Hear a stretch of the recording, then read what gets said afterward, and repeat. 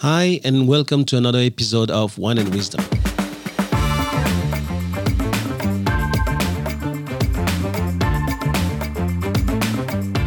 I'm Thomas Le Huang, and you're listening to the TL podcast, where knowledge is shared and no one takes themselves too seriously.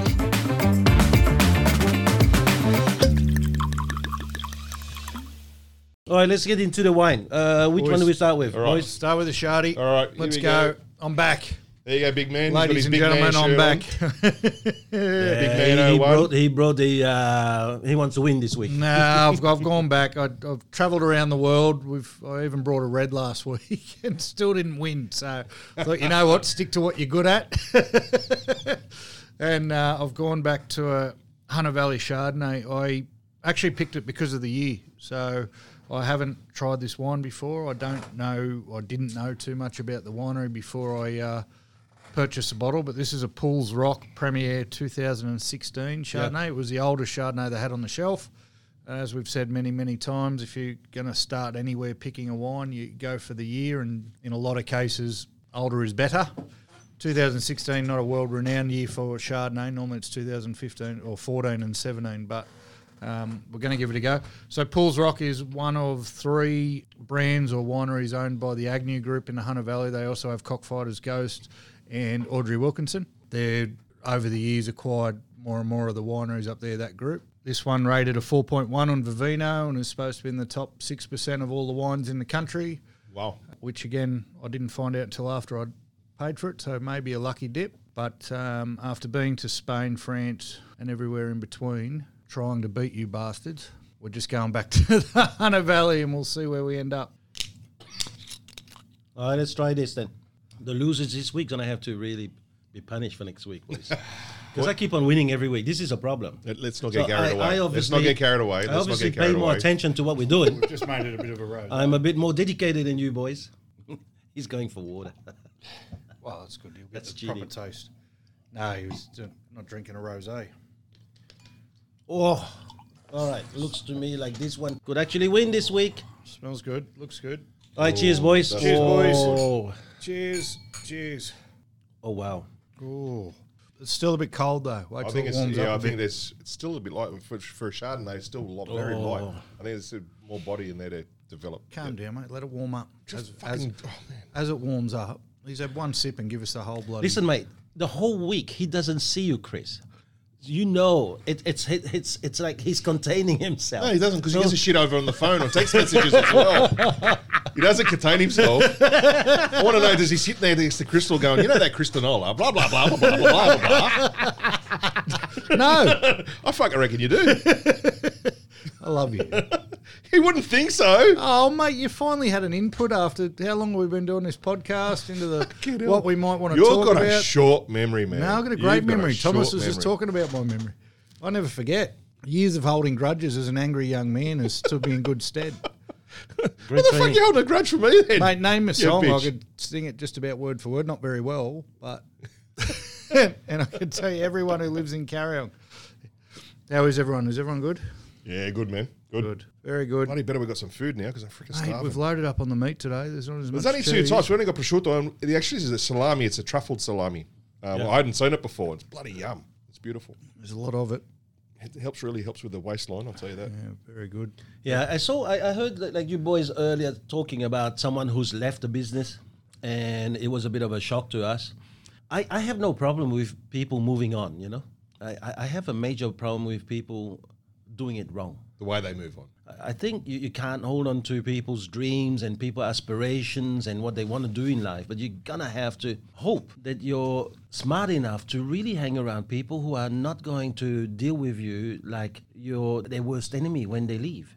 So when you say they do it wrong, Thomas, is they organise everything before they tell you? Yeah. Or so you're saying doing it the right way is saying, look, I think it's time for a change. I'm not driven. I'm not feeling happy at work.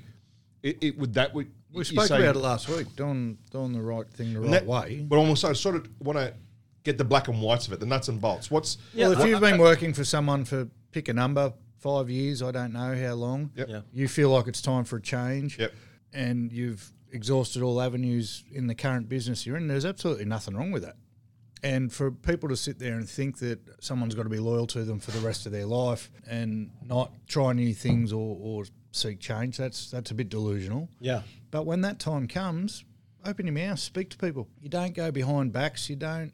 I said last week, the worst thing an employee can do is get it to a point where their leader or boss is getting called for a reference because you've gone for a job and not be known about it. And it's just been not in that exact circumstance, but there's been a bit of that the last couple of weeks. And it shouldn't be that hard, Chriso, to work out whether you're doing it the right way or the wrong way because you know that there's a reason you're not telling your leader or there's a reason you're not telling your boss, and that's because you're scared or you got the wrong constitution to begin with, but that's a big... Would you then believe that those people maybe are leaving it too late to have those words and it's gone past a point beyond saving? It's not about saving it. It's about just having the conversation. No, but what what I'm saying is that at that point where they're going, okay, I'm looking for other things, should that conversation have had been earlier going, because you don't wake up one morning and go, I'm not happy where I am, I'm going to move on.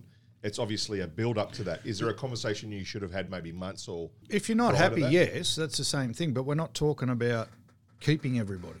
You're never going to keep everybody, and not everybody has to stay. Right, yeah, that's a good point. Yeah. Right, that's not the point. Yep. Yes, there is a time where if you don't know... So what you're saying is it can be summed up in if you don't know it's broken, you can't fix it. Right, so if there are issues in the workplace and you're not talking about it and you go away and do your own thing without even trying to resolve those issues, that's a separate thing. Yeah. But to actively, to take, if you want to make it super transactional, because obviously these people are, it just turns into a transaction. I don't know whether that's evolution where we're just brought up to look after like in our DNA, we've got to look after ourselves first. But we're not animals, man. Yeah, well, right? we're not animals. But are we? Because apparently, it keeps happening. No. Because animals haven't got conscience. So we have. And animals don't have the choice. A tiger will eat flesh. Cows will graze grass. They have no choice. That's how they build.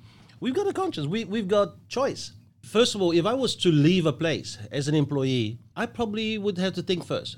Am I working for a leader or am I working for a boss? If I work for a leader and if I work for someone, if I've been around someone for so many years and they've looked after me as if I was part of their family, I owe it to them. I actually owe it to myself, my conscience, to do it properly, to sit down with them and say, listen, I think it's time for me to move on. And what happened is that we give them the opportunity to either make some changes or really I get the blessing. Now, if you're working around the boss, you won't get the blessing at that point in time. You got to be smart and know, okay, I can't really even divulge to him or to her that I'm leaving because they're going to fire me on the spot. You have to look at the history you have with these people or that person and really gauge whether it's the right thing to do or not. Yeah. And secondly, I think it is a bigger insult because I've been seeing it and I've been hearing it from you guys, from people who said to me, because you guys saw it on Facebook. To go out there and advertise it that way,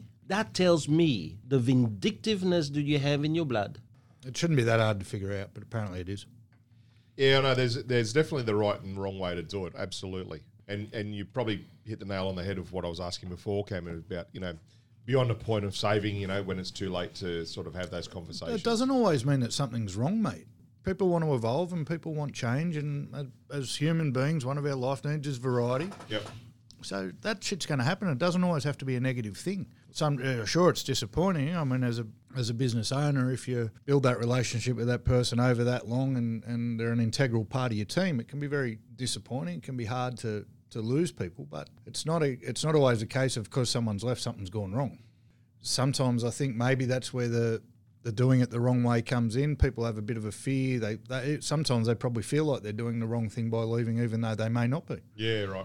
There's nothing wrong with wanting more in life or something change different in life. whatever. Yeah, right. And who are we to, if you're sitting there going, no, you can't have that, who the fuck are you? Yeah, that's fair. Who are we kidding ourselves, I guess all you ask is to be treated the way you treated them or I don't know if that's the right word because then transactional pops into my head. It's not, do the right thing. Look, I think society as a whole, as we move on, the longevity within a workplace is becoming shorter than it was many, many years ago. 100%. Because when I grew up, people would stay in the job for 10, 20, 30 years. They'd be in the same job.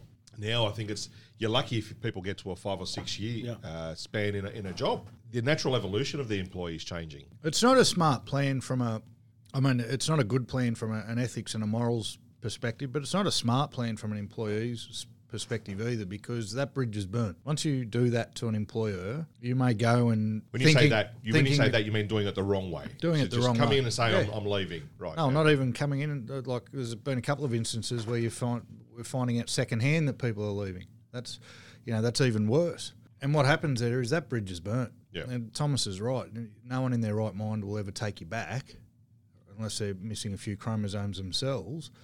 But there's been many instances where people have left the network or left businesses that we know and are back working there now. Why? Because they are able to leave the right way the first time. Yeah. I don't know where I heard it was said it's all right to go on your own journey, but don't burn the bridges as you cross them. I think it's not even the bridges. I think don't burn the memories. Yeah.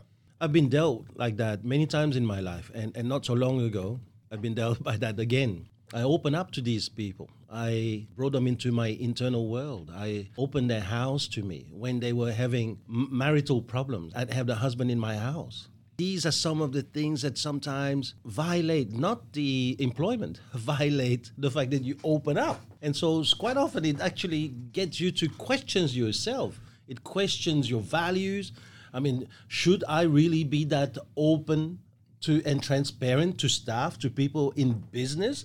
Or when someone calls you brother, he's going to freaking kill you with a knife next morning because he has to now do shit that only looks after him?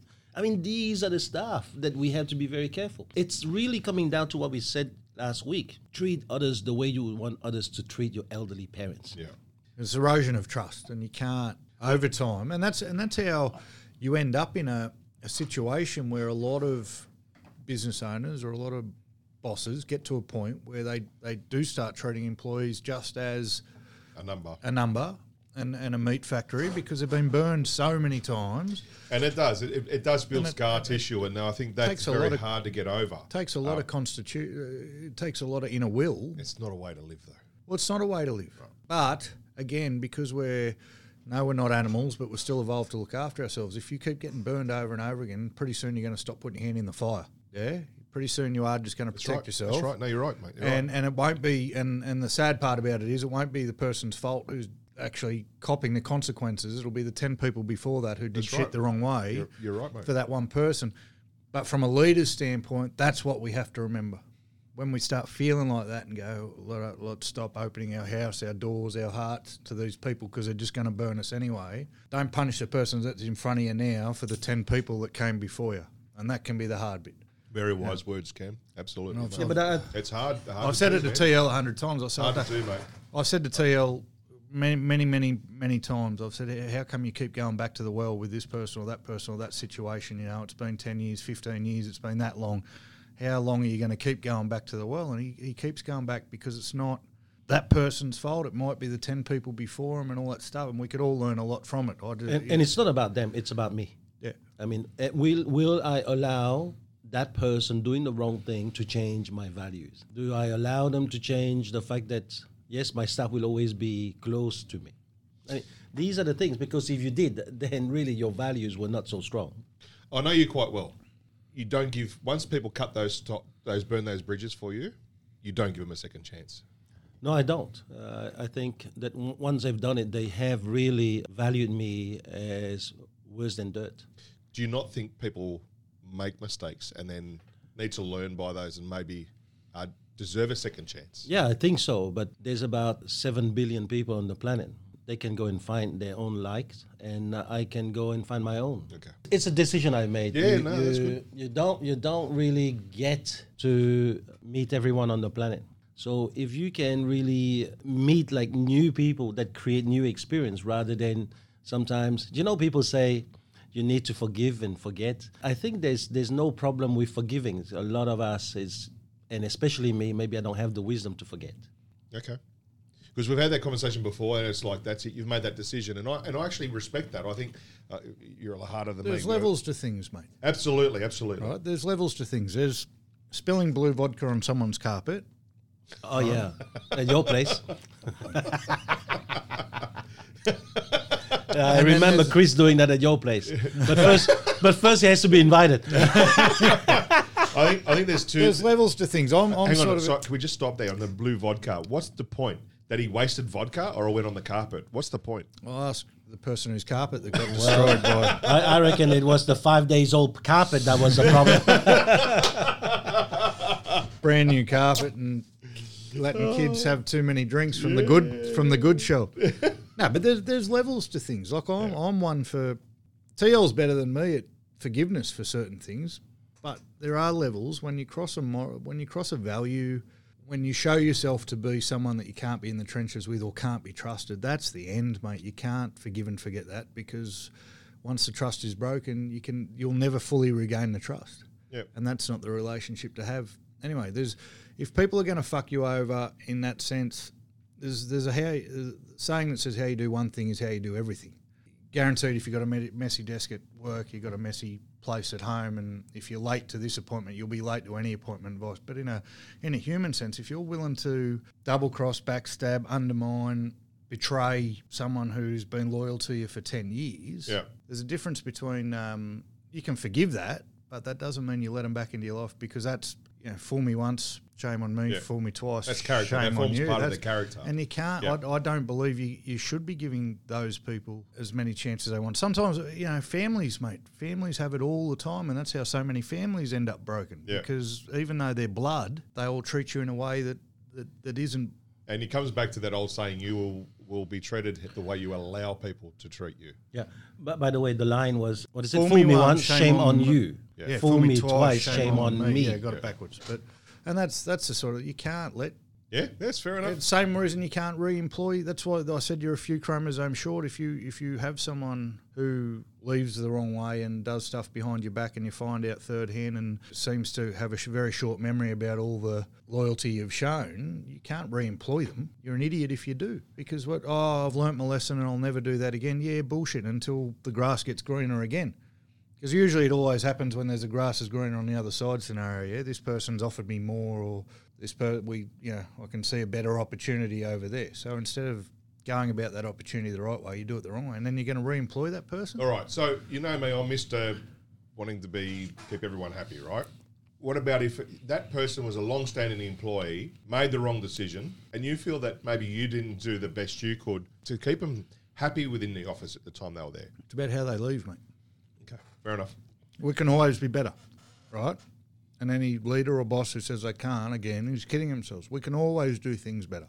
Yeah. But if that person chose not to speak about it, and that's where I separated it before, there's two conversations. The things that have been happening recently are people who don't have major gripes, just wanted to do something different.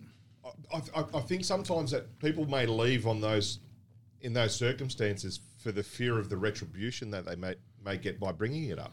Being employed by a boss or by a leader, I think that might be a bit of fear of retribution when they, I'm not happy. Well, why aren't you happy? I'm giving you everything you need, so to speak.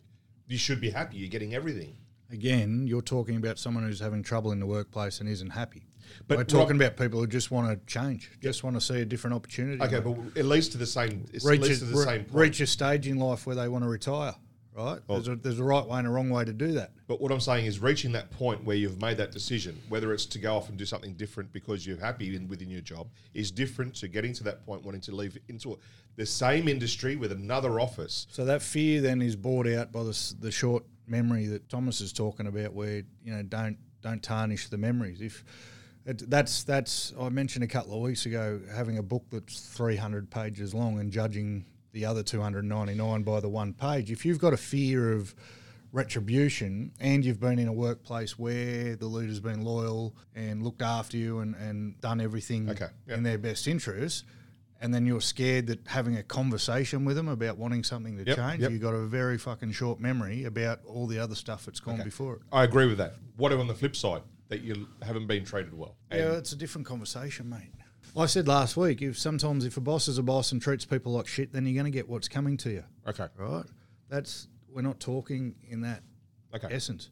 Still not overly bright for people to burn that bridge. You've got to try and be the bigger man and leave on good terms, if only for a reference, But yeah, you're going to the negative of it, and no one's happy, and their boss is an arsehole, so they want to leave. That's, as I said last week, the boss is still, a lot of the time you're going to get treated the way you treated people. Yeah. We're talking the opposite of that. Okay. We're talking where you've had everything you've wanted for however long, and as soon as it doesn't suit you, you're willing to piss on everything that's gone before it. And that is what erodes the trust in people. If I have someone leave me and I know that I haven't been doing the best I could do as their leader or boss or whatever, I take that on board. I know that. And there's no grudges held because I know that. I do everything I can for someone, and then they betray or break the... Do you think there's leaders out there that don't know that? Well, they're not leaders then, they're bosses, because one of the keys to leadership is self-awareness. Yeah? Yeah. No, absolutely, man. You know, same as I said last week, you know whether you're doing the right thing or the wrong thing. You know deep down, your body's too smart. All the shit you feed yourself, your body's too smart. You can tell yourself you're great all you want. If you're not really great, your body tells you. Yeah. You know you're feeding yourself full of shit just to pep yourself up. Oh, I didn't do anything wrong, mate. You fucking know. Yeah, no, but it's also the intention. You know, if you're leaving someone and the intention was to hurt them, mainly because deep inside you're feeling jealous that they leading a very happy life, that the leaders having a bond that you probably try to get into but that you never have, and you're leaving based on, you know what, I'm going to show you that you need me. I think it's wrong. Whether it's right or wrong, I think it's wrong. If you're leaving because you're not treated right, yes, so be it. If you're leaving because you have different aspiration, absolutely do that. You should never let your motive be the decision maker.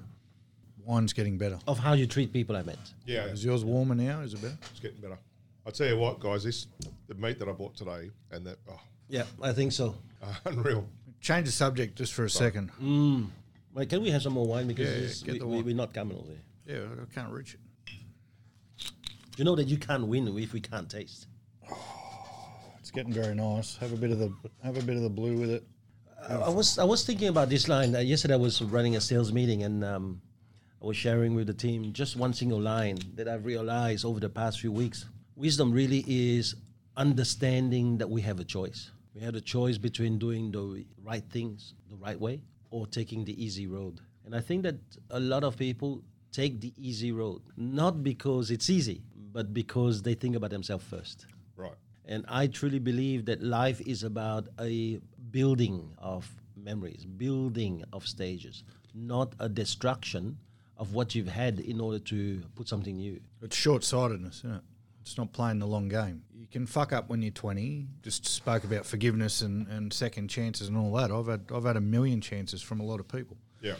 But the short-sightedness of doing, and that's because the fuck-ups have never been to fuck anybody over. It's never been to hurt anybody. It's just been dumb, age, lack of wisdom, lack of maturity, and that stuff you can fix. But if you burn all your bridges along the way or you do it for the wrong motives, you're going to have a whole life of that, and it's very, very short-sighted. Yeah. Now, let's not blame just the person. Like sometimes it is also the boss doing it wrong. There are some bosses, for example, I just give an example, who are so greedy that it's all about them. The team can win, but they have to win 10 times more. The team can get $1, but they have to have $10 more. There's such an element of greed, for example, that would provoke the worst in team members. So in that respect, sometimes we can't just blame the salesperson leaving or the team member leaving. Sometimes we also have to look at what the leader is doing. Yeah. Yeah. And that's a beautiful thing. This week, for example, I have done a podcast of Tamika Smith, and she's a director in a company in Tasmania, and she's mainly into property management. She's won the REB this year again, second year in a row, and she's won like more awards that I have ever won. I have to tell you, this woman here is a walking encyclopedia of all these years that I've been trying to teach. She, for example, has the policy of no awards or rewards for the team each quarter. She does not believe in having an awards each quarter inside the team. And it makes sense. I have 4 children. Would I have each quarter a competition and an award that I give one of my children for being the best child of the quarter? When I hear that, I go, yes, this is the person who's understanding that each individual has got their own weaknesses and strength, and you as a father or mother, you have to bring up the best in the team members. Makes sense, yeah. So when you have teams that are, for example, always celebrating the best performers, quite often in a small business, it's always the same people winning. So it's always the same people being punished. Yeah. right? I did another sales meeting yesterday where in the recognition time, you had everyone clapping for the listing agent or the selling agent. And I thought, who created the lead? Yeah. And when I turned that question onto his head and we found out that there was a lady, Benchy, who created 5 leads for listings for the week, that was the person we should have celebrated. That's the person you should recognize. And when I did that, she was beaming and the team really recognized, don't worry too much about how much you're winning because always at the end of the day, maybe somebody else has contributed to your success. Yeah. You know? And it reminds me, I spoke to a guy who said to me, oh, over the last 10 years, I've done this. No. Recognize the village that it took to build you to that level. Yeah. Right? Don't be just a sack of idiot thinking that you did it by yourself. And so it's the same thing for a salesperson winning. It's the same thing week in, week out. However, week in, week out, who do we upload? You got the listing. You got the sale. That is disgusting. I think that a real leader should switch them off and say, who got the lead? Because without the lead, there is no listing. Right? Then you foster a very different environment. Then you have a different culture. Then you don't wake up in people either the feeling of not being desired here, not being liked, or not even being appreciated. Then they don't have to leave you trying to hurt you along the way.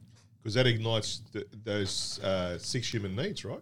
Yeah, not only that, the saboteurs, the hidden players Right. that we talked about. Do you get many claps, Chris?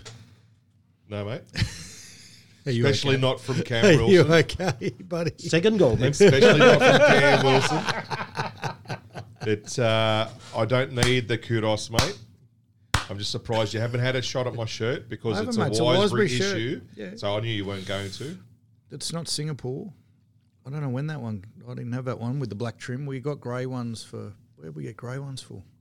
I don't know. I don't remember. I like the shirt, mate. I don't like your attitude, though. Oh, what, Come on, buddy. No. The fact Come that I on. don't want to be a punching bag? Now, there are people who are going to be leaving an organization in order to build their own business. So, And some that won't.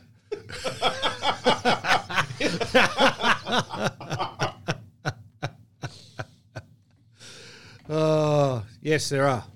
what about them? What do we do? Because let's imagine they go to their leader and say, well, I'm about to leave to build my own show. What do you do as a leader? Take a deep breath. Be the first thing, because it can be. I imagine it's a bit of a shock when it happens if you don't know it's happening, and you can react. I guess how you react the first time is going to be either help or hinder things moving forward. So I think the reaction will come down to whether the person's a leader or a boss. I think that reaction will come down. I think someone with the proper vision will see an opportunity there with that staff member and say, well, okay, let's do that together. Let's go out and build Absolutely. and build it together. 100% right. However, the very first reaction, if you've got a $500,000, $600,000, $700,000 performer come to you, you're still going to take you need to take a deep breath and realise that it's an opportunity, not a hindrance. That's I what think you're a that's fucking what- idiot if you think that person's going to be there forever to start with.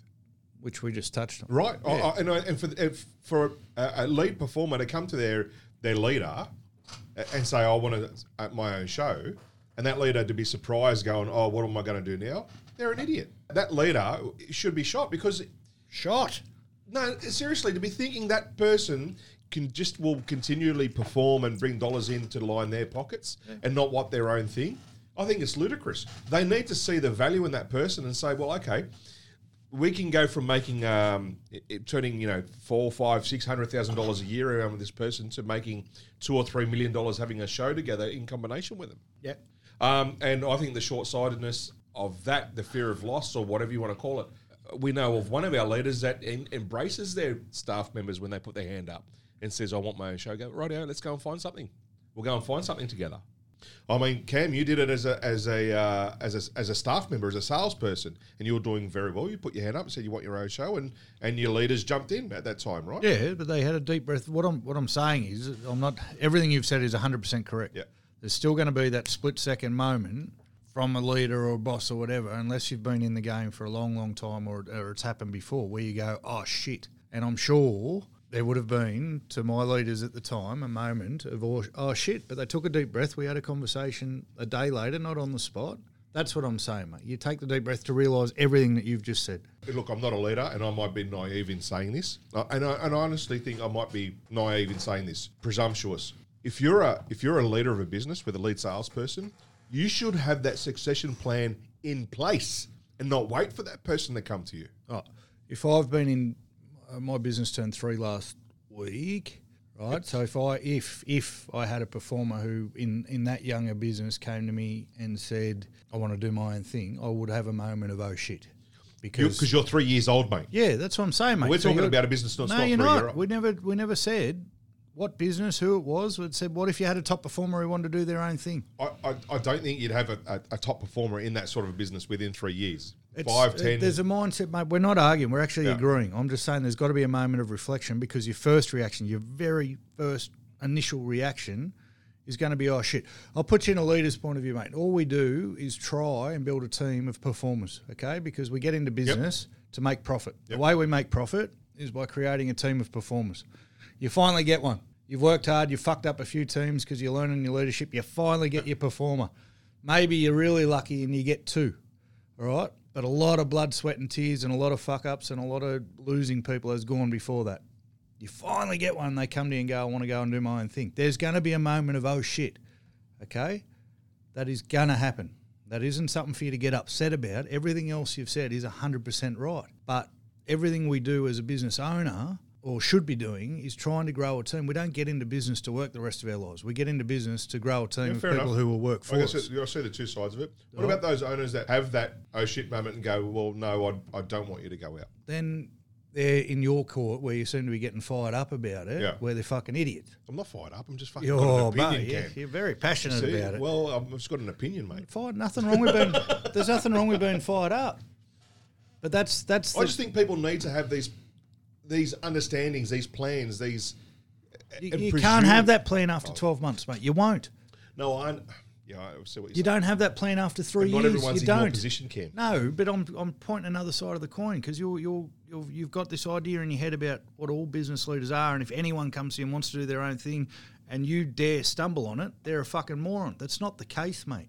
It can't be the case, right? If you've got performers who can clearly go and do their own thing and you've got the mindset to go, we can make a lot more money doing this, they're going to end up on the side of the coin that you want them on. I'm not arguing with you on that. But there's still going to be an oh shit moment. You can't always plan for it, mate. If it's never happened to you before, like in the instance I just got, a lot of businesses spend a lot of years trying to find a top performer. The best leaders grow top performers like fruit hanging off a tree, right? And that's where we're all trying to get to. But a lot of people spend a lot of time, and to finally get one and to them come and say, I want to do my own thing, you're going to have shit going through your brain, mate. Now, the end result is what's important, that you take the deep breath. You don't answer the question straight away because sometimes the answer isn't going to be what you're really thinking. It's going to be bred out of fear, out of loss. Holy shit, I'm going to lose. Your first thought would be, I'm going to lose $700,000 a year if that's what the person's producing, right? So someone walks into your office and says, I want to take $700,000 a year out of your business. It's never happened to you before. That's going to be a moment. Cam, I think it's naive in thinking that a 3-year-old business is going to have a performer making $700,000 a year. Yeah, I understand where you're coming from. I do understand. Trying to put you in the head of someone who's paying the bills, mate, and who's worked their whole thing to get the money coming in.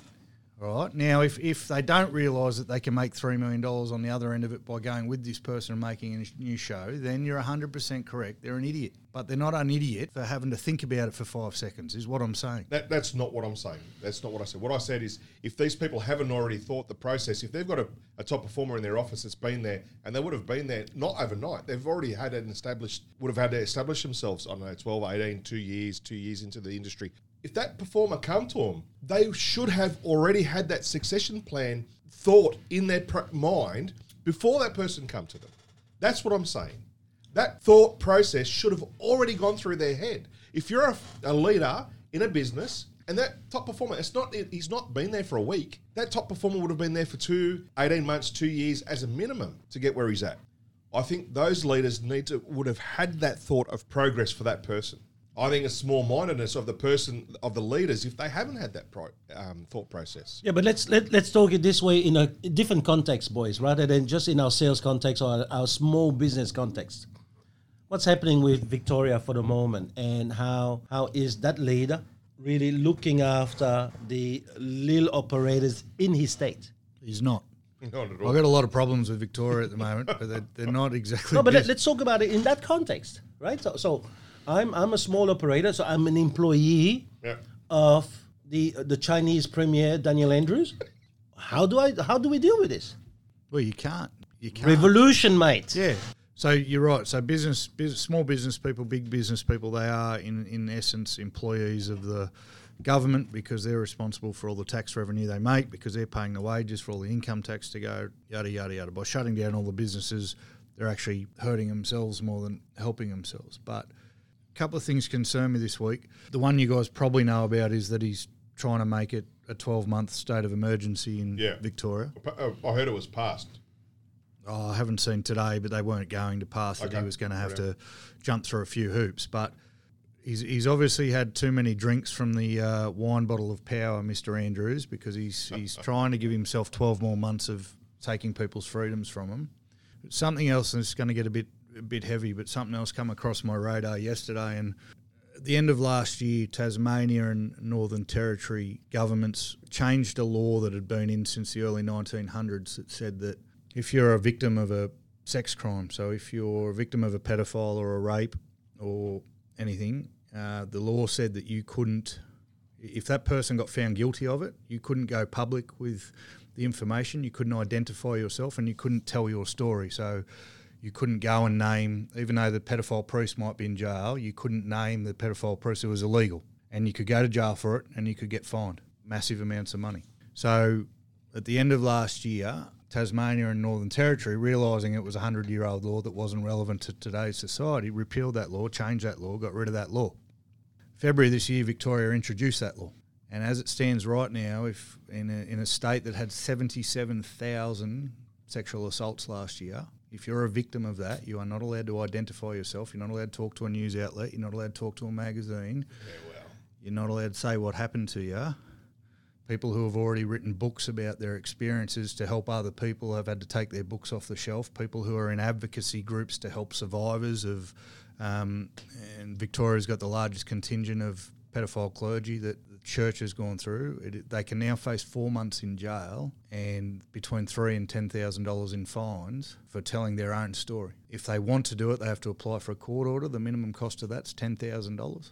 It's a travesty. What the fuck is going on in Victoria at the moment? It scares the shit out. I'm concerned because, I mean, obviously it's fucking horrible, but he was just about to get done for corruption. All of a sudden coronavirus breaks out again. They're in stage 4 lockdowns. They've got 8 p.m. curfews. He's trying to extend that for 12 months, his power to do that to people. And it's not now, it happened but they did it very fucking quietly. They introduced a law where victims of crime can't tell their own story. Who are we protecting? What the fuck is going on in that state at the moment? Yeah. And I sort of sat there last night and I don't know how to feel. It's concerning. Concerning is the word that comes to mind. But, I mean, I feel for all the people down there. Luckily, we haven't got there yet. But are we going that way?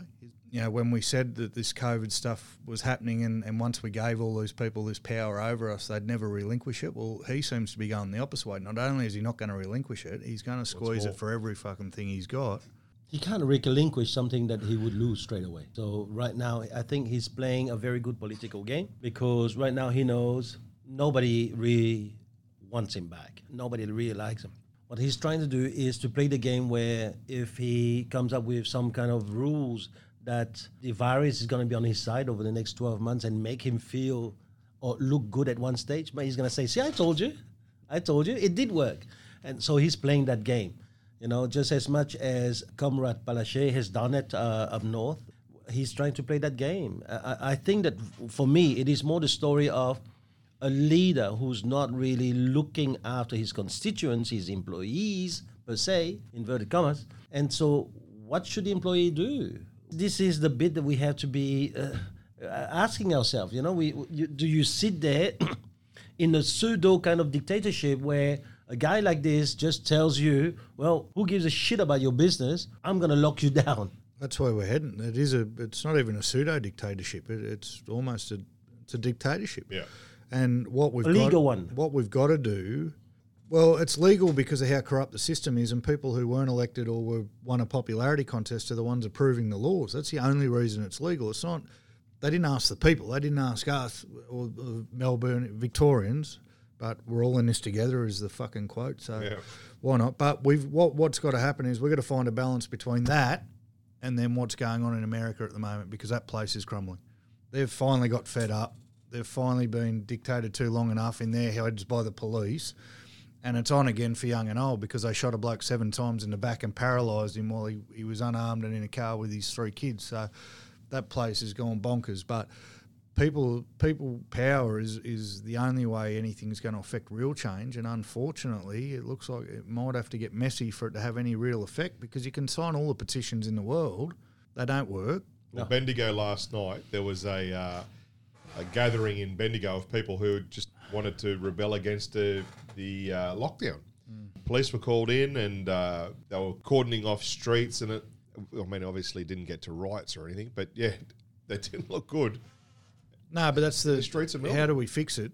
Thomas talks about a revolution. It is kind of what's going to be required, but it's you'd hope it could be done in a way somewhere between where we're at now and somewhere where America is, because they're falling apart. You just had, I don't know, you guys probably don't follow the NBA, but the Milwaukee Bucks, because Milwaukee, Wisconsin is where the latest shooting was. They just refused to walk onto the field for Game 5 of the NBA Finals. They refused to play the game in protest. Great friend of the show, Joe Rogan's been talking in his last few podcasts about how every great empire through history has collapsed and crumbled and now no longer exists. And he's sort of talking like America's the next one to go. The great empire that is the USA, it's fallen apart. And it's because people with voices weren't listened to or heard or castigated for having their opinion. So now they're pulling out guns and just fucking burning everything down. I don't know how Rome fell. I probably should know, but it's all... Rome fell mainly because the dictator, the emperors, were actually looking after themselves as leaders rather than the welfare of the whole group. And I think that's where, going back to a business now, leaders, if they were sharing the pot of gold along the way with people and at the right time saying to people, hey, listen, it's time now to open another show. Why wouldn't you come with me? I think they do way better. But the problem is that with a lot of leaders, they're either looking after their own family, their own blood, or their own pocket. They actually create the problem. If I was a manager or if I was a salesman thinking about leaving, I probably would approach my leader and tell them, if he was a leader, if he was a boss, obviously you have to keep it hidden. And I would probably tell them, listen, I am planning on going very soon. And I want you to know so that now you and I can focus on building the champion that will replace me. I think I would do it that way. Rather than just leave and create a void, I probably leave with a person to take over the role. Because once you've done it, then your conscience is clear. I don't believe in someone sitting up and then saying, now I'm about to do my own thing. You better have your own agenda. You better have your own, you should have looked after these contingency plans. No, if I leave, these people here have given me the opportunity. I owe it to these people to do it right. And that is by replacing myself with someone who's going to do about the same. When I went and had my conversation with Chad, Paul was in hospital at the time, but my words were, I need to see a plan for the next 12 months. And in my head, I had sales manager in my head, not opening an office. I'm like, I need to see a plan for progression for the next 12 months because I don't want to just be doing what I'm doing. Yep. I just come out of the illness while I was still in the illness. That was the conversation God had. Now that snowballed into 6 weeks later signing a lease on an office, but the conversation it wasn't I'm going anywhere. It was, mate, I need to know what the plan is for the next 6 to 12 months because I need to progress. I need to see where I'm going. And if that's the conversation that's had, then there is no oh shit moment. There's a let's sit down and nut it out. And then did they have a 6 to 12 month plan for you? I don't think they did, mate, at the time. But I don't know. That's probably not fair. I don't know. Yep. I mean, Chad's one of the best I've ever come across at not having. If he's having an oh shit moment, he doesn't publicise it. He just goes, okay, mate, well, let's talk. I know he rang PK in hospital, and I think PK had a no shit moment, but the bloke had just had a heart attack. So it's all right. Nearly gave him a second one, but there was never a threat to leave. There was never you owe me anything. Yeah. And I consider that the right way to do it.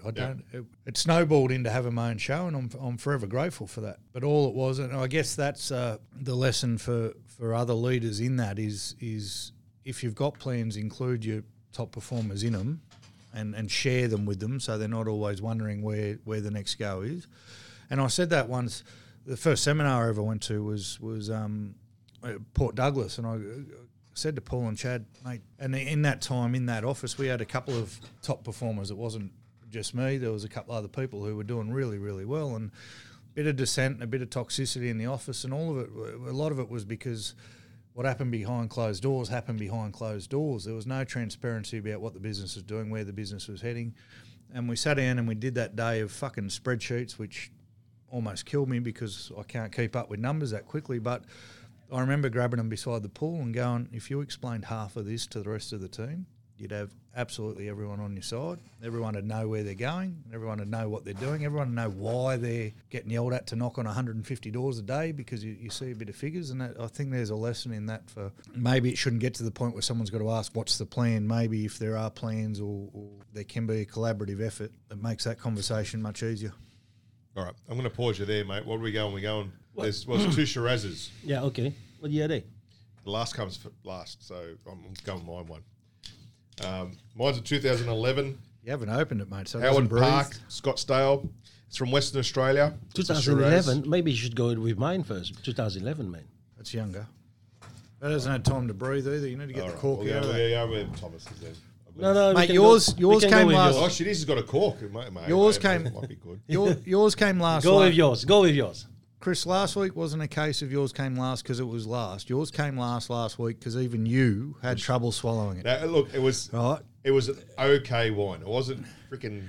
It was if you're in a rush home and you're pulling into Liquorland because you want a couple of drinks before you go to sleep. It was one of them. It wasn't a. Look, the price didn't dictate the value. The taste, can I tell you? No, I reckon the. Doesn't always, mate. If you were thirsty in the middle of Sahara, you wouldn't even want the wine. Yeah, because the red to dry you out anyway. Anyway. No, the price doesn't dictate anything. No, if no, anything, we've well, except when you start going into the premium ones. When we were doing the $100 bottles, you couldn't compare that to what we're drinking now. Well, every now and then we have to do that, you know. We were talking about last week maybe having a Facebook Live on the jab, but we had to cancel it because really the jab was nothing else but a bit of a test from ScoMo to see whether it was going to be all right. Yeah, you know? but hey, we got to. Cheers, boys. Cheers. You just reminded me about something needs a bit of time. You just reminded me something about the jab. Chriso might be able to comment on this. The Archbishop comes out and says, well, Catholics are going to have a problem because the jab's made from cells of aborted fetuses. And he came out and said, well, this is going to create a huge moral dilemma for anyone who's religious. They also said no sex before marriage. They also said no sex with children. What a thing to come out. Well, that should happen. Well, in Victoria, you'll never get found out. So fucking have at it. But no, you didn't hear that? What? No, it made news for 2 or 3 days. The Archbishop of the Catholic Don't diocese. get me started on religion, man. There's a whole other topic that I don't want to go on air. But No, it's not about. I'm not. I'm very religious, but It's not meant to be when a it comes to religious Catholic topic. Church, But there's what another a stupid thing to say. yeah. You just started the subject and then you say don't talk. Religion has been bastardized by men. As simple as that. I think it's turned it into a business. I've got a religion. My religion, I believe in the universe. That's my religion. That's my God. No, I believe in the universe. you You're not believe in allowed that. to say Yeah, that's that right. shit. No, Don't that's you right. talk You- about my universe. So okay? I heard a description of the universe the other day. It's uni is one and verse is song. So the one song. Yeah. I heard that the other day. And It was we're cool. all in this together. That's the one song. Look, I think religion's become a business, and it is. It's a business, and they do things for their own agenda. So what do they got to be gained by saying, I mean, I don't want people taking this fucking Ramming vaccine. their own beliefs. That's written a book that men have bastardized for centuries and centuries, saying you The should Book of Mormon. I didn't go see that play. He did find the tablets. I really wish. Oh, mate. It was one of the greats. If you haven't seen Book of Mormon and you get the chance, get on it. Get on it. Didn't get there, unfortunately. We went there the day after one of our awards nights. I was still the drunkest man alive. And the first song has something to do with God being see you next Tuesday. And the old dear that was sitting next to me, not my wife, the elderly lady sitting next to me looked like absolutely mortified. She was covering her mouth, and I was half pissed still. So I was like, ah! And, I go and see that musical. Very good. Why come out and say something so fucking stupid? Significance. They haven't got people showing up to their Sunday matches at So the not moment. one of them's come out and said, don't rape little boys, but don't take a vaccine because it's got aborted fetuses in it. We've gone down a know rabbit hole. Cut I this know bit, we're cut being this crude, but listen, man, I think that in the end, people sometimes work around their agenda more than just talk about topics. And I think that the Wine and Wisdom is about talking about topics. We know shit, but we're ready to talk shit about shit. So we know a lot of shit about shit. And I shit think by it's shit means a great number two. opportunity for us to show our wisdom, right? About shit. That's right.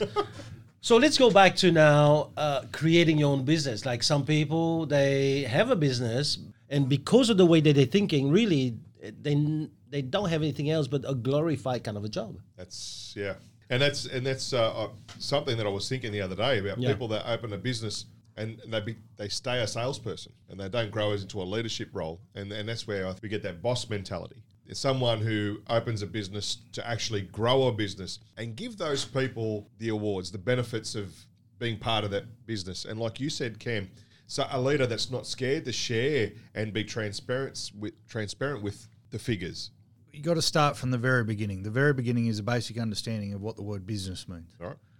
Now, there's a book called The E-Myth and The E-Myth Revisited that someone made me read a long, long time ago, and it made me realise that my gym that I was running, my business that I was running, I think we got to 19 jobs by the time we finished it, because I was the cleaner, I was the marketeer, I was the receptionist, I was the personal trainer, and the list went on, and it was a rude shock when you realize, fucking hell, not only do I not own a business, I've got 19 jobs. Yep. Michael Gerber wrote the book, no? Yeah, I think it was a Gerber book. Yeah. But there was the E-Myth, and then the E-Myth Revisited is the latest version, and I implore anyone to have a read of it anyway. Even sole traders who think they've got a business don't have a business. Business is a team of people with a common goal, and business is about profit. That's what we're in business for. If you opening an office doesn't make you a business, opening an office if you're on your own or you've got a personal assistant makes you a commission-only agent who's got massive fucking overheads. Absolutely. In a real estate sense. Yeah, absolutely. Opening a gym didn't make me a business owner, even though I used to puff my chest out and say I own my own gym business. It made Got me you your wife. It made me a no, that didn't nearly no. She'd have been. I'd already met her, and she would have been quite happy for me to stay a personal trainer at Fitness First, where my rent was $350 a week to Fitness First, not $5,000 a month to hire a shell of an industrial. It's understanding that that's business and working for yourself are two completely fucking different things is the start of it. So people that open a business to start with, and look, you can speak from experience and I can't. It's more of a question. You've had a business before, mate. Don't be stupid. Oh, that's true. That's true. Opening a business, there's got to be a point where you need to be an employee of that business, and then you will transition into a leadership role. If you're starting from absolute scratch and you don't have a team around you, or you're not bringing a team, or you're not buying a team, if you're not buying an existing enterprise, you are a glorified commission-only agent. Yeah. With massive overheads, essentially. But you've got to understand that that's not what you're there for. I know, and I've said it many, many times on this podcast, my goal is to get to a point where I can work by choice, not by necessity. Yep. The only way I'm going to do that is to grow a team underneath me who is providing enough income for me to have that luxury. Okay. So everything I do is based around that. You wouldn't think it sometimes when you see some of the silly fucking mistakes I make, but that is the goal, and you have to have that goal in mind. If it's just about, you don't open a real estate office to make more commission. You go and hire a desk off someone and be a commission-only agent and get a stupid split. There's some silly splits going around at the moment. There's 80-20s and 90-10s. And wow, really? If all you're after is more commission, you go and do that. But you'll be working for the rest of your life, because as soon as you stop, the money stops. Getting better? That's one of Chris's. I'm not sure. No, maybe it has passed its age. Where'd you get this? The oxidization is happening very quickly. That picture. Yeah, of I've got yours, the picture. That picture of yours. Open up your WhatsApp, mate. It's actually happening very quickly. But Listen, I think that moving from being an employee to being a business person is very simple. It's the moving from thinking I to thinking us, from thinking myself to thinking the team. Mm-hmm. It is a simple thing, but it's not easy. From me to we. Yeah. As I said, it's simple, but it's not easy. Because in order to go from I to we, you have to be able to do things such as growing. As you grow, you be able to just take on that path. If you go in as I and you expect other people to grow around you, but you remain the same, there's no business. Okay. No. It's still I, but I now with other eyes around me. Yeah. Yeah. That's 100% where I ended up. I had all the best intentions in the world, and I'm going to be a great trainer, and I'm going to grow all these people. But I'm one of the blokes who Thomas mentioned before, where if someone dared make a sale in front of me, whatever came over me to squash that, so I could keep my ego satisfied. And I did it many, many times without realising it. But you soon realise when you burn through a team and then burn through another team. But that's, it's simple in its logic. Like we say, it's simple to just do the right thing, but apparently the execution is a lot harder. So Not easy. It's not easy to do. So the transition from salesperson to business owner, if there's people out there thinking about opening their own business, is it one of your thoughts were to hub and sub?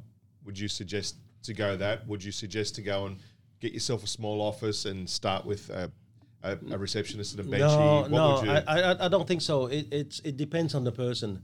Just as much as there are some people who learn to swim by reading a book first, learn how to swim in 10 lessons. Once I read the book, they go and get some lessons, and then they start from the shallow end. Other people just go in and dive in the deep Just end. dive and just in, go baby. for it. So We know where game is. depending on the kind of person, they have a very different journey. When I train salespeople, some salespeople need to be picked up. And I would applaud them for not much. I would be there to really urge them on when they've done something, they have achieved something very small. Others, even if they have achieved something fantastic, I don't applaud. And that is the ability to recognize different kind of people and working with them. And that means you need to grow. And growing, it's not about growing up as a person, it's also growing up as a leader who's able to read different kind of personality in their team. After all, that's what it is. I was speaking to a leader not so long ago. I said to him, what kind of business do you think we're in? And he said, we're in the business of selling houses. No, you're in business of people. Yeah. And so if you're in the business of people, when was the last time you read a book about people? How many books about people have you read lately? I've read lots of People magazines. Remember them? Well, you know how to lead some people. Do you know what People magazine is, TL? It doesn't exist I do. anymore. I sewed up in just by your bedside the other day. When I was in your place. Mate, when I was 14 and it didn't have the plastic on it in the news agency, give me those biker chicks. We're all over. Girl next door. Oh, the guys know what we're talking about. If you know what you're getting into the business for, that will go a long way to helping you in the early stages. Like I said before, a lot of people, I think... Okay, so when you say getting into the business for, do you mean ultimately, for example, you want to work by choice, not by demand? Yeah. But there'll be people who think the only way to make more commission or work for themselves is to open a business or start a business in air quotes.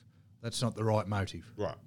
Because if you go in with that motive and your motive is I want to make more money, yes, we only have a business for essentially in the cold-hearted truth, there's no good having a business if it's not profitable. You are in the business to make money. But if your only reason for opening the business is to make a bit more you're in shit to start with, and you're not going to grow a team because soon you're going to have to pay that team com, and that's you're not going to like that.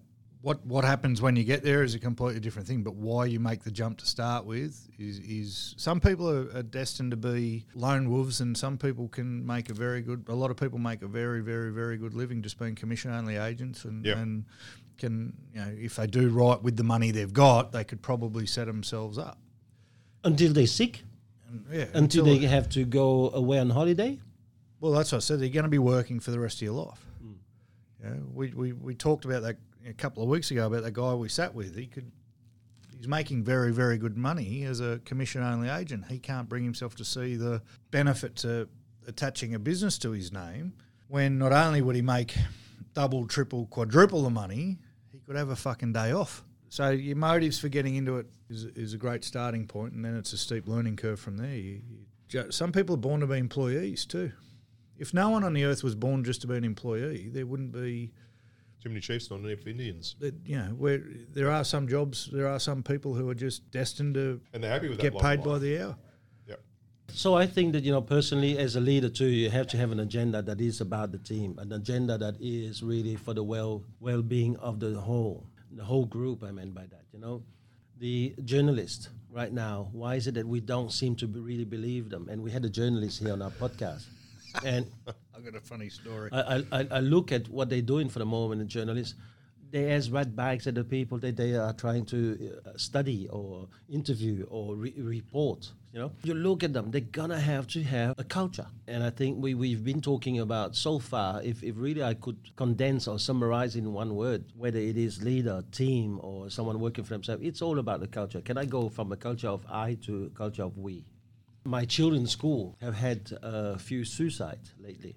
They actually had 2 suicides happening within 2 weeks in year 12. And the bloody journalists have been going around trying to ask parents, also trying to SMS the year 12 girls around late at night on their phone, trying to dig in and get questioned. Is that the agenda you have? What is your agenda? Is your agenda to help young people get better? When we know that young people who around that age have got a lot of issues to go through. The hormones no longer in the head, it's somewhere about 3 foot from the ground. And so because the hormones there, the faculty to think and dance around the logical thinking is inexistent. Yeah. So do you try to help them find a meaning, because it's very difficult then to find a meaning? Or do you just try to stir the pot around midnight on some other people's phone, some kid's phone, in order to get your interview, your agenda, get your point across so that you can have your name to an article and then move forward? So these are the things too. When we talk about small business or a business, what is the purpose of the leader? Yeah. Is it to make money for myself, or is it to make money for all of us? I mean, in real estate, it's about making money. It's about helping people move. But ultimately, come on, let's We're stop in business to talking. make profit. Yeah, that's right. It shouldn't feel bad to say it, but you don't well, have without any- a profitable business, there is no business to start with. Simple. Just on that, I saw a headline the other day, the suicide cluster in northern Sydney grows to 9. So they've attached all the suicides that you're talking about, and they've somehow linked 9 of them together, which I thought the headline was disgusting. But it's a bit of a, I agree 100%, there's ways of going about stuff, which we've spoken about. But does any part of you, and given that your girls are going through that almost, pretty directly, is part of you glad that it's been brought to the public light? Because I know, I was aware of that information a few weeks ago now, and I only saw the headline 2 or 3 days ago. So people are hiding away from that stuff, and that needs to be. I mean, I've been a big advocate for mental health for a long, long time, but I know they've gone about it the wrong way by doing that shit, but the articles needed to come out. People need to be aware of what's going on. Yeah, they need to be aware, but how you obtain that thing is the way, which is the same thing we spoke at the beginning. Yeah, it's doing moving on with your life is one thing. How you do it, which really goes back to what we spoke about last week podcast. It all falls into the doing same thing. things right. Yeah. I think it's right that, but I see if I had a listing appointment with a journalist yesterday. It was interesting because he had a beautiful wine rack. So we started off talking about wines, and I said, it's talking about wines. I said, I do a podcast during the week with Wine and Wisdom where we drink wine and talk rubbish. And I said, what do you do for work, Simon? He said, I'm the editor for SBS. And I said, don't fucking listen to our podcast. I just lost my listing. I said, oh, why? And then the wife joined in, and she works for a bank. I said, don't listen to our podcast. Because of all the misinformation and this and that. And I said, yeah. I said, we've got some opinions about it. And he said, but no, it was a funny story. But I get what you're getting at. You want to be glad that I'm for one, am glad. Well, it's disappeared as long as it's come up. They've written that headline that 9 kids have killed themselves, and nothing's been said about it. Nothing's been done. Nothing. But all that shone a light on the 90,000 that needs help. But what it proves is what I was going to say is, even though they were doing it the wrong way, you would hope they were doing it with the right intention. But they've proven by the fact that it was one headline mentioned once that they weren't even doing it with the right intention, because otherwise there'd be follow-up and more people would be talking about it. They were clearly just doing it to get a scoop or to get the headline, instead of raising the point that fucking 9 kids have just killed themselves within the space of 3 or 4 weeks. And they're trying to draw links between the two, but there was 2 from the same year at the same school. It's almost where the girls go. So unfortunately, we talked to Nick about it. They'd rather just get paid for a headline than actually do any good in the world, and that's sad.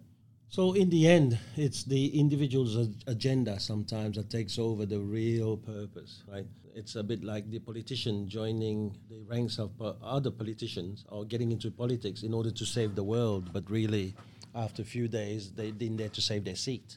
Right? We understand that. And so what does it take? How does an individual move away from the mass, if you will, and start following their conscience? How do they do it? Yeah, look, I think this brings us back to a huge cycle from when one of our first podcasts about when we used to say that the people who have a voice get, and I think you brought it up about on Facebook, people shout you down all the time. It's like almost a hopeless situation. A lot of people feel like it's a hopeless situation trying to get their opinion and trying to get change in, because the masses will go with sort of that popular theme for the time. And if you've got a thought process that's left the field of what they think, you get shouted down and sort of shut out. You just opened a can of worm, mate. Cam was waiting for that shutdown, man. You opened a can of worms, man. No, but the idiots are the loudest. And You're right, mate. You're right. I've said on here before, it's a shame because we know a lot of smart people who have a lot of smart things to say, but they won't bother because it's a not bother thing. I don't think it's because they don't want to. It's what's the point? Yeah, that's it, exactly. Where's it going to get us? How does someone? Is that smart though? No, it's not smart. It's not bright, but they've been beat into submission. You can only bash your head against a wall so many times before you get concussion. Right? So I don't think it's right. I don't think it's smart. I wish there was more people that would jump on the bandwagon of common sense rather than the bandwagon of what's popular at the time. But it's not going to happen. The question you asked, Tio, is how does someone stick to their purpose rather than flip over to the agenda? It's just going to take a constitution. I've just used that word so many times today. It's my favourite word today, the constitution of will. You have to be that strong-willed and that dedicated to your purpose that it doesn't matter if you lose your seat in Parliament, so to speak. And it's like you don't know until you've done it, right? So there's a lot of things when we're training salespeople, we say, ask for the business. What's the worst that can happen? They say no, because there's a fear a lot of the time of people asking for the business or asking for a higher fee or asking for more money. Just ask and see what's happening. So until someone does it and survives, more people aren't going to do it. And the fear of losing your seat, even though if you get sacked as a politician, your pension's paid for life, the fear of losing the seat is too great for some people to just give it a go and see. I'm a gambler, man. I go, well, if the worst that can happen is I get my pension paid for the rest of my life and I can still go and work in any other sector, if that's the worst that can happen, then I might try to stick to my guns here and just see where we end up. But no one will fucking do it, mate. And I don't know what threats are going on behind closed doors, whether there's people threatening to blow people up or what, but it seems that a lot of tunes change. Well, mate, there's a pretty big fear. Surely not every politician has gone in there just to get the pension for life when they started. Surely surely there's someone in there that has an idea. Well, Pauline Hanson's a perfect example, right? Your leader. Yeah. She says yes, my leader, my hero. Yeah, I feel like my Asian hero. I feel like she's actually says what she is thinking, right? I feel like her narrative hasn't changed. Please explain. Yeah. Fish and chips. I feel like her narrative hasn't changed for 15 years or 20 years or however long the Pauline Hanson saga has been going along. And only now, and it's taken 20 years, of people starting to go, shit. She might have had some credit. She might have had some fucking but that's a pendulum of life. The pendulum of life is very simple. But she stuck to her guns, though. No one yeah, else. but after 10, 15 years, it gets back there. Do you remember like how back in the 80s, the trousers had wide opening around the shoes? Bell bottoms, yeah. And, well, didn't it come back a few years ago? I mean, it's a pendulum of life. It goes back, forth, back, forth. So if you stuck by Australian only, one nation philosophy, at some stage it's gonna get back, and then at some stage it's gonna go away from that. That's why it's taken 15 years. The only is thing that something people can hang on to? If we're talking about people sticking to their purpose, It's not going to happen in 5 weeks. And that's probably the problem. There's no short-term payoff for it. There's no short-term gratification. There's no short-term Result. Is it short term or long term? No, there's long term because it's taken Pauline Hanson 15 years, but people are finally saying she's right. But a politician who needs to worry about their seat next week or next year, there's an election coming up, federal election next year. So all the decisions they're making now are purely based on that. I said that about popularity. I said that about the handouts they were giving. They're not going to cut off the fucking handouts before the election. And they won't cut them off after the election because I reckon politicians should know how to sell. The politician who knows how to sell can just get through anything. Everything is sales, right? Everything is about selling. Everything is sales. We spoke about this. Life is all about sales. Life I is about sales. sold my wife that her life was going to be better. She's still waiting. So it's all about sales. Yeah, but it's all about everything goes in cycles, mate. So in 20 years' time, her life may well be better. No, every now and then I have every now and then I have a reminder of it. But when I have a bad dinner, I know she's trying to remind me of my promise. So Are you saying you've had bad dinners? Don't make yeah, every now and then. When he eats at your place. Hey, that's not attacking me. I didn't say Crystal cooked. You're saying that. I didn't say that. No, as a matter of fact, you haven't been invited to his place, so how would you know? No, I wouldn't know. I can only go by what my friend's telling me. What did we say last week about that? Because Crystal said to me, I think we need to invite the Denolas up again. I couldn't even remember what we said. Because I was banging on it because you were banging my shirt out and bagging my shirt out. There's a few other things you said. And I said, yeah, no, that's all right. I went to your Christmas party. I didn't get an invite. Your house, I didn't get an invite. Rah, rah, rah. And I think that's what she was talking about. She's taking it on board, mate. That's saying So Crystal, if you're the listening. truth is that you probably won't be invited because of COVID. The excuse is COVID. We'll go into lockdown. The week beforehand, we'll go into lockdown. We're going to invite you up. And No, seriously, mate, you're very close to the border. the Victorian border. You're in a hot spot, mate. Yeah, I'm in the southern suburbs of Sydney. No, we have to be very I'm careful. the closest to the border, yeah. We need to look after the children here. You can come up, mate, and I'm going to have edited a whole bunch of clips that just say, I wasn't invited, and that's all it's going to be playing over there. And I'll get ones of you bagging my dress sense. Yeah, well, you won't have to, because the way you dress, I'll probably have reason to there. Shut up, big man. Oh, Good. Are we ready for the third bottle? No, we're not ready. What are you doing, boys? Oh, Come on, mate, that's what how is good this? it was. All right, let's have a look at the structure. It's actually... All right, man. All right, man. Let's try this bottle that I got from Thomas Allen. The encore, which is a French word for more or again, right? 2018 bottle. Again, the philosophy of Thomas Allen, which is the two gentlemen by the name of Craig Thomas and Steve Allen, who actually founded this winery. And they actually bought that winery that you know of in the Hunter Valley in 2009. And it's been going for quite a number of years, but it's just amazing. They believe in the old method. Whatever they do is all about method. And their premium wine is all about cork. And even the wax is still on, you know. I was really inspired by even their approach about how to greet people. To me, I probably never felt that inviting in a place. You ever go up to the Hunter Valley, Thomas Allen is a place you can't miss. Best Salador. Yeah. Brilliant views from up there, beautiful house. We've had their Chardonnay on here before. Yeah, which is the mango tree. The mango yeah. tree. Yeah. Even that, I think that won from memory that week. One Yeah, of I the think rare it did. times I I think got it a did. win. But I should have done it a little bit like what is it? That show, the car show with that dude that's a bit like you that got fired. what is that show Top again? Gear. Top Gear, yeah. where we should have tally up like week in, week out who won. Right, yeah. And I probably would have been first. you right? know, we spoke earlier in this podcast about not rewarding people every quarter because the same people who just It's get not rewarded. every quarter. mate. We are not rewarding. we need to reward every week the person who's gone out there, did a bit of study, But if we're did a gonna- bit of driving. If You we're going get to put my vote just because you're going to Thomas Allen, mate. It's my favourite. we're going to put it on the Salador. board, we want to see receipts as well. Oh.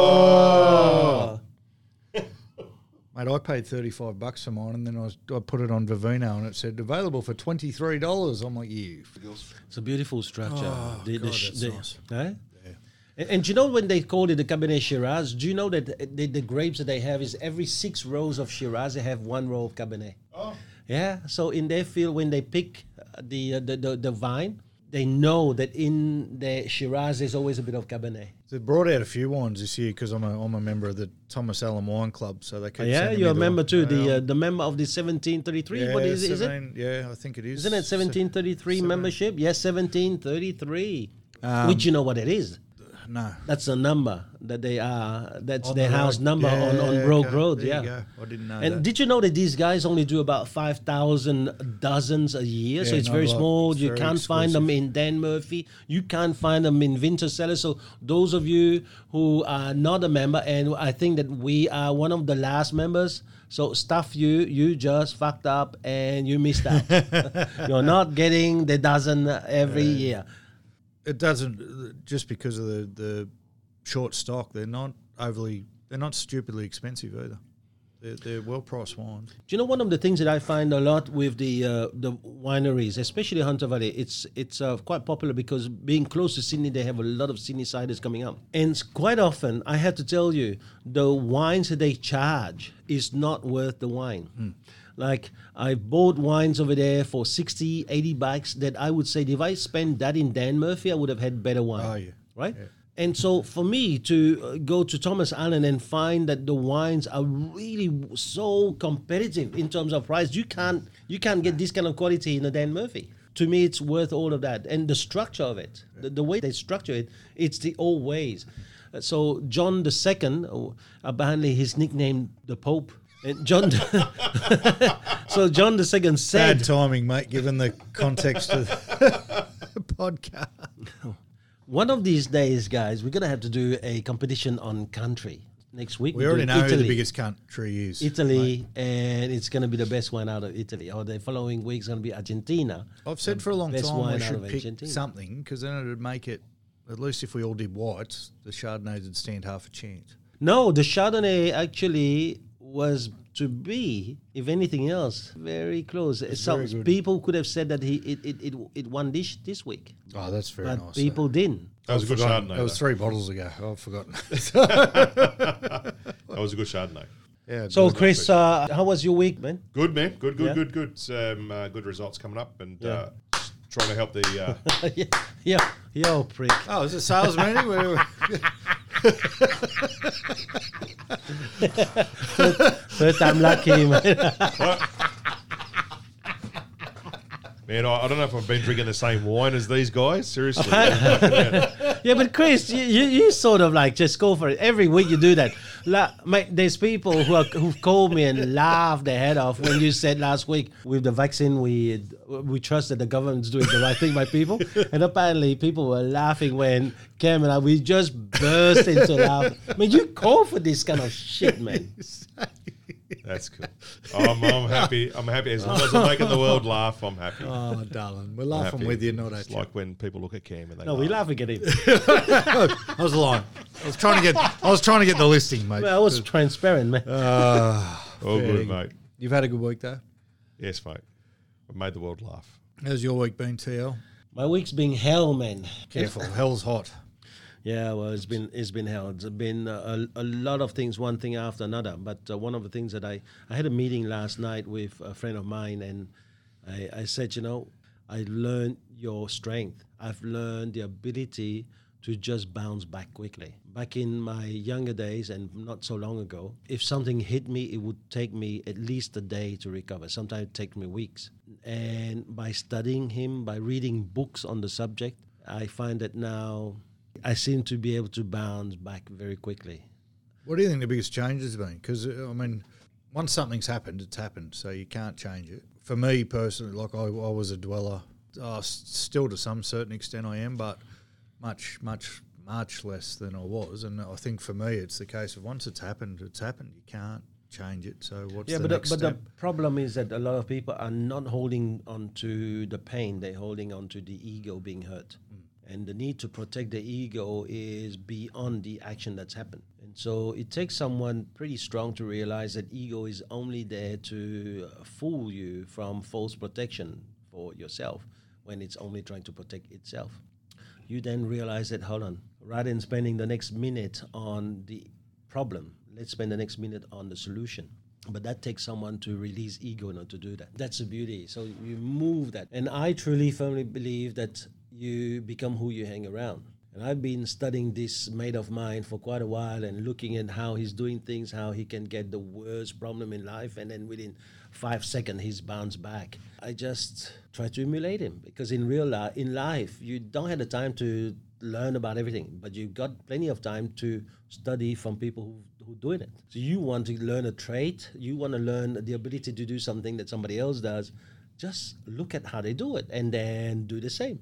You started off by saying your week's been hell. If you've gotten better at bouncing back, how's your week been hell? No, things have happened, but yeah. So a lot of things that happened that I would say that back in my younger days, man, it would have taken me weeks to recover. So your week hasn't been hell. This week's been no, an improvement. but I meant, it started as hell. Yeah. Whether I conquered it and be able to still to get pissed with you guys now and laugh about it. That's the ability to have that. Also, I'm not pissed, mate. Do it for yourself. Also, I have to say that that the ability does not come free. I said to the group yesterday, wisdom is not about something you read in book. Wisdom is not something you do. I thought that for a long time, I thought that wisdom is about your action. No. Wisdom is about knowing that you have a choice between doing what's right and doing it right and doing it the easy way. And then wisdom is choosing the first instance. Once you've chosen that first instance, then yes, you've got an opportunity for wisdom. Can wisdom be about being there, done that, so you can see the result further in the distance than someone who's never done something before? So you're coming into a situation where you've either someone coming into a situation that's never happened to them before versus someone who's coming into a situation that's happened to them 4 or 5 times. Experience. So speaking from experience. Yeah, that provides a wisdom, yes? Yeah, but we talked about that already, right? We talked about it. Wisdom is about experience. It's about learning, and it's about making a choice. Remember one of our podcasts where we looked into that. But really, it's really about making that choice to be conscious rather than unconscious. I think you said it before when you said about your ego wanting to have its voice heard. And one of your seminars, I think it was Port Douglas, about ego is, I don't know, Rubenberg. Inspire without ego. About how Einstein put it about knowledge. That you have the less of the ego, the more knowledge you have. And obviously, I think that would go hand in hand with your experience as well. Or the Buddhists have got it, like through meditation. You learn to know how much you don't know. Or even better, when you're a real great meditator, that you know nothing. I think it's about leading a good life, man. And it's about respecting everything. My parents may not give me much these days, but the memory of what they have done for me would never disappear. And in every actions or reactions or decisions that I make, I would always have them at the bottom of my mind and at the bottom of my decisions. I think that's what I have decided to live my life. Now, there's people who decide to live their life about fuck everyone. It's about me today, and it's about me tomorrow, and it's always been about me. And whatever relationship and things that I've done with you, it was all a fake. That's their prerogative. You yourself moving forward and know, guys like that, I don't need to hang around. And hence, I always say what my leader, when I was 22 years old, told me: you can hide from a thief, but you can't do anything with a liar. Once you've been found out as a liar, do you allow them back in your life? Shit, no. Once I found that he's a liar, it's going to always be a liar. That's what we said at the start of the podcast when you were questioning forgive and forget. Question without notice. Do you think you're in a better place mentally, life-wise, growth-wise now than prior to COVID, or than where you are now? Yeah, good question. I think a better place than pre-COVID, because I think through the other side of pain is growth. And I think from what I've gone through, both within business, personal and family, being forced not to be able to see your old man, and at that time find out your dad's cancer's come back and find out that you can help him with that. Personally, I'm in a far better place than I was before COVID. Hold on. Your father's got cancer? Yeah, so he had cancer. He had prostate cancer many years ago, which was taken out. And something come back, and they've taken some tests, and there was going to be one of 3 things. Unfortunately, it looks like he's now got bladder cancer. He's 87. So, right. but that's been discovered through obviously some tests. But coming back to the question, that I think being able to handle that now is because that you've gone through the adversity of the separation, not being able to see someone's in your mind. I think more when you're not able to see them than when you're able to see them. On the other side of, and as I said, I think I said it last podcast. On the other side of pain is always growth. So I think I'm in a far better place. I'm able to handle. I think I'm able to handle a lot more than I was able to previously than I am now. What about you? No, I haven't changed. Like I said, I've gone backwards. You two, both bastards have ggone up. You become who you hang around. So you become more like me, and I've become more like you. Yeah. It was something I thought about because, prior to COVID, I never would have put my hand up to coach my son's footy team. Prior to COVID, being here on a Thursday when I try and have Mondays off used to rack me with guilt. So it should. Fuck off. Is today your day off though? No, Monday. So Monday's your day Monday off. I worked. So the only real time I've got booked out of my schedule is Thursday from lunchtime onwards. Mondays is meant to be my day off, but if there's stuff to be done, we'll do it. Okay. This Monday I had stuff to do, so we did it. Just the ease I've found through all the shit. I've found ease. We've talked the last couple of weeks about not being outraged. I'm not outraged. I haven't got any fights with anyone. That's why I talked to you, TL, about. You said you've had the week from hell, but once something's been done, it's done. You can't fucking do anything about it. So move on. I look at where the business is at. I think I said this last week. We did a whole podcast on work-life balance, and I didn't believe it was possible. And you pick up the phone when you pick up the phone, and that's why I was asking about the change, because that wasn't long before this COVID stuff happened that I was making all those fucking grand statements. But I look at what I'm doing now. There's 2 afternoons a week where I go down and train a bunch of 9-year-olds and teach them how to play footy. There's an afternoon a week I come and drink some nice wine with you guys. I have Sundays off with my family. I do all that stuff, and we're making more money than we've ever made before. So I look at myself and I go, there's been plenty of good to come out of... Yeah. Plenty of growth, learning, and so forth. Plenty of good to come out of this imaginary virus, which no one actually has. Yeah, but I just want to relate, though, so that we get ourselves right. When I talked about the week from hell, the week from hell was not about the business issues or small issues. Someone told me a long time ago, if you have a problem a problem is like a hole. If you can put money and it fills up the hole, then it's not a problem, because you fill it up with money and then you walk through. But if it's a hole you can't fill, which is like your now what you're going through with your dad. But last week, I'm sure that not many people know, and he's probably not going to know because Richard doesn't listen to this shit anyway. Richard Martinezzi, who runs the Wisebury office in 5 Dog, doesn't listen to this podcast anyway. He had to go to hospital for a stent in his brain. That worried me. That gave me hell, man. Not the business issue. Business issue is business. You want to be in business? No, it wasn't. It's simple. Business is one problem after another, okay? Sometimes there's calm sea, but calm sea doesn't last. Now, if it's calm all the time, it means you're not growing. When there's challenges, it means there's opportunities, right? And so that's a different thing. That's why my week was hell. Fucking hell. And it's called a stent, not a stencil. Oh, a stent. Did I say stent? In his brain or his heart? In his brain. Yeah, it's so they had to go through the groin. And Richard's groin's big. So you would know. I don't know. It's like throwing a sausage down a hallway, mate. And they had to go right up through the vertebrae. Then, because that's the only way to go through from your body to your head. Yeah. Spinal cord. Yeah. Is to go through that little hole next to the spinal cord and then go through the veins in the head. Yeah, right. I think, for anything that what we've gone through COVID with my sisters, my dad, business, and so forth, I think on the other side of it, definitely better than I was. Very good. What's wrong with you, man? My question about hell wasn't to do with what the issues were. It's how you perceive the issues once they happen. Yeah, fuck it. Do you know what? My week's been all right. Just a question. Do you know Thanks why, for asking. Or you were next, but do you know why they're not using a lot of cork anymore? Do you actually know why? Oh, hang on.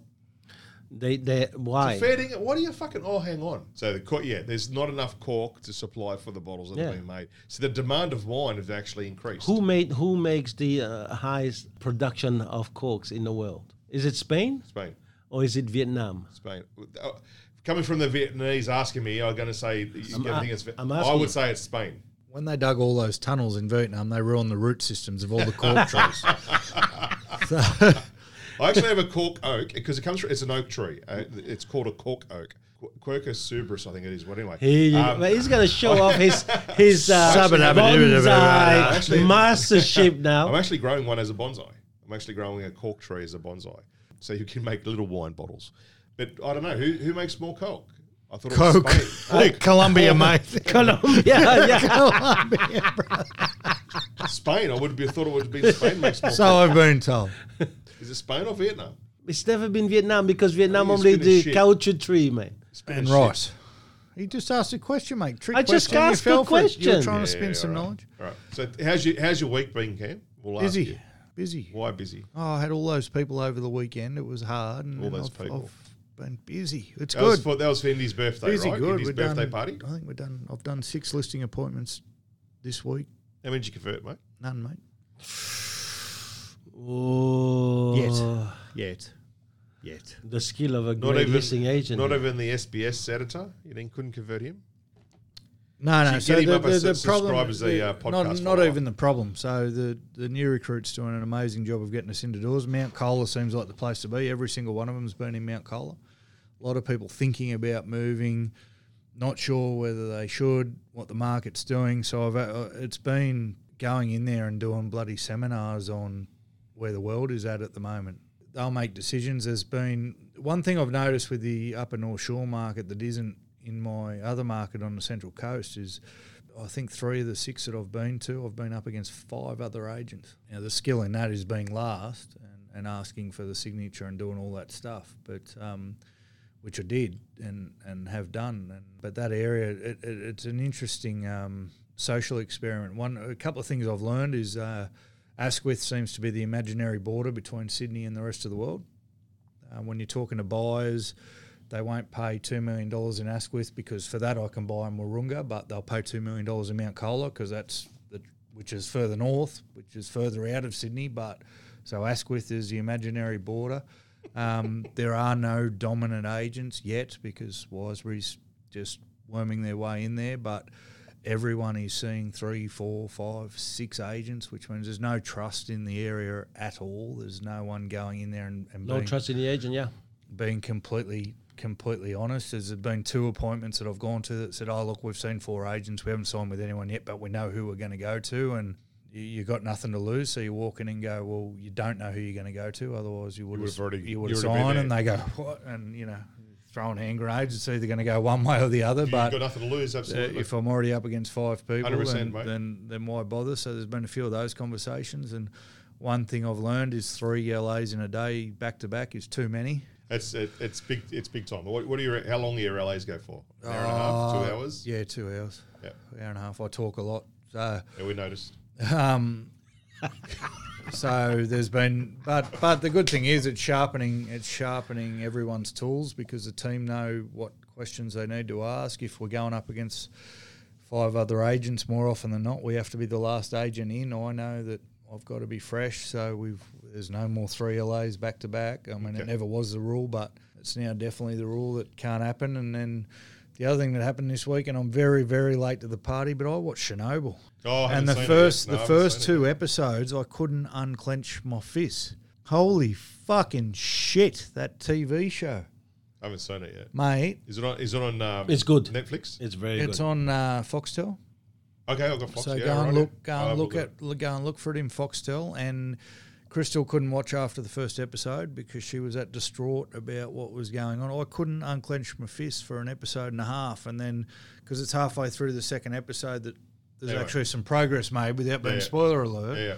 Mate, the emotional ride you go on with that. So Yeah. when I was in year 3 at St. Cecilia's in Wyong, we had some students come to the school from Chernobyl. Wow. And we didn't realise, I mean, obviously it was understood there'd been a nuclear something and something bad had happened and something, but watching that's my first real introduction to what actually happened, yeah, or fucking transpired. went on, mate, and it's confronting. Yeah. Like it is. It'll make you ask a lot of questions Oh, about but the world. is it a series, a documentary, or is it a It's series? It's a 5-part movie? mini series. It's dramatised. Okay, It's yeah, not yeah, documentary, but obviously, from what I can gather, they wouldn't be able to do the Dramatised shit. real events, yeah, They wouldn't have been able to do the shit they've done in it without it being somewhat realistic, real, yeah, based on true actual events. events, yeah. Mate, I don't remember ever feeling the anxiety and the emotion that I've felt watching a movie, a TV show, anything. Yeah. For the first 2 episodes of that show, Crystal couldn't. She's like, no. We had to watch 18 episodes of The Block after the first episode just so she could go to sleep. But you've seen that, haven't you? Wow. Yeah. On a lighter note. Very, very nice. Chris, why don't you just close this week, man? You know what's right, you know what's wrong. We've done all that. That was last week. All right, fuck yeah, I should have closed last week then. It was mine. All right. Well, mine wasn't as bad as Cameron said it was, but not as good as Thomas reckons. I don't know. Next week, it's between the two of you boys, right? Like whoever lose. Listen, you're bringing fucking $100 bottles every week. No, I'm sorry. No, it's not true. Yeah, bullshit. Just remember Just the the things receipt. that you do. Oh, you want a bit of help? Go. Let's close it together. Go.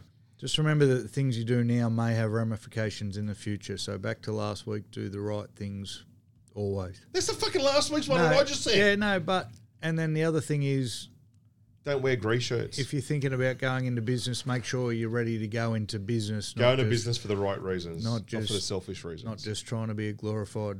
You know what? commission only agent. I'll close it with this: all agents need to be an agent of we, not an agent of me.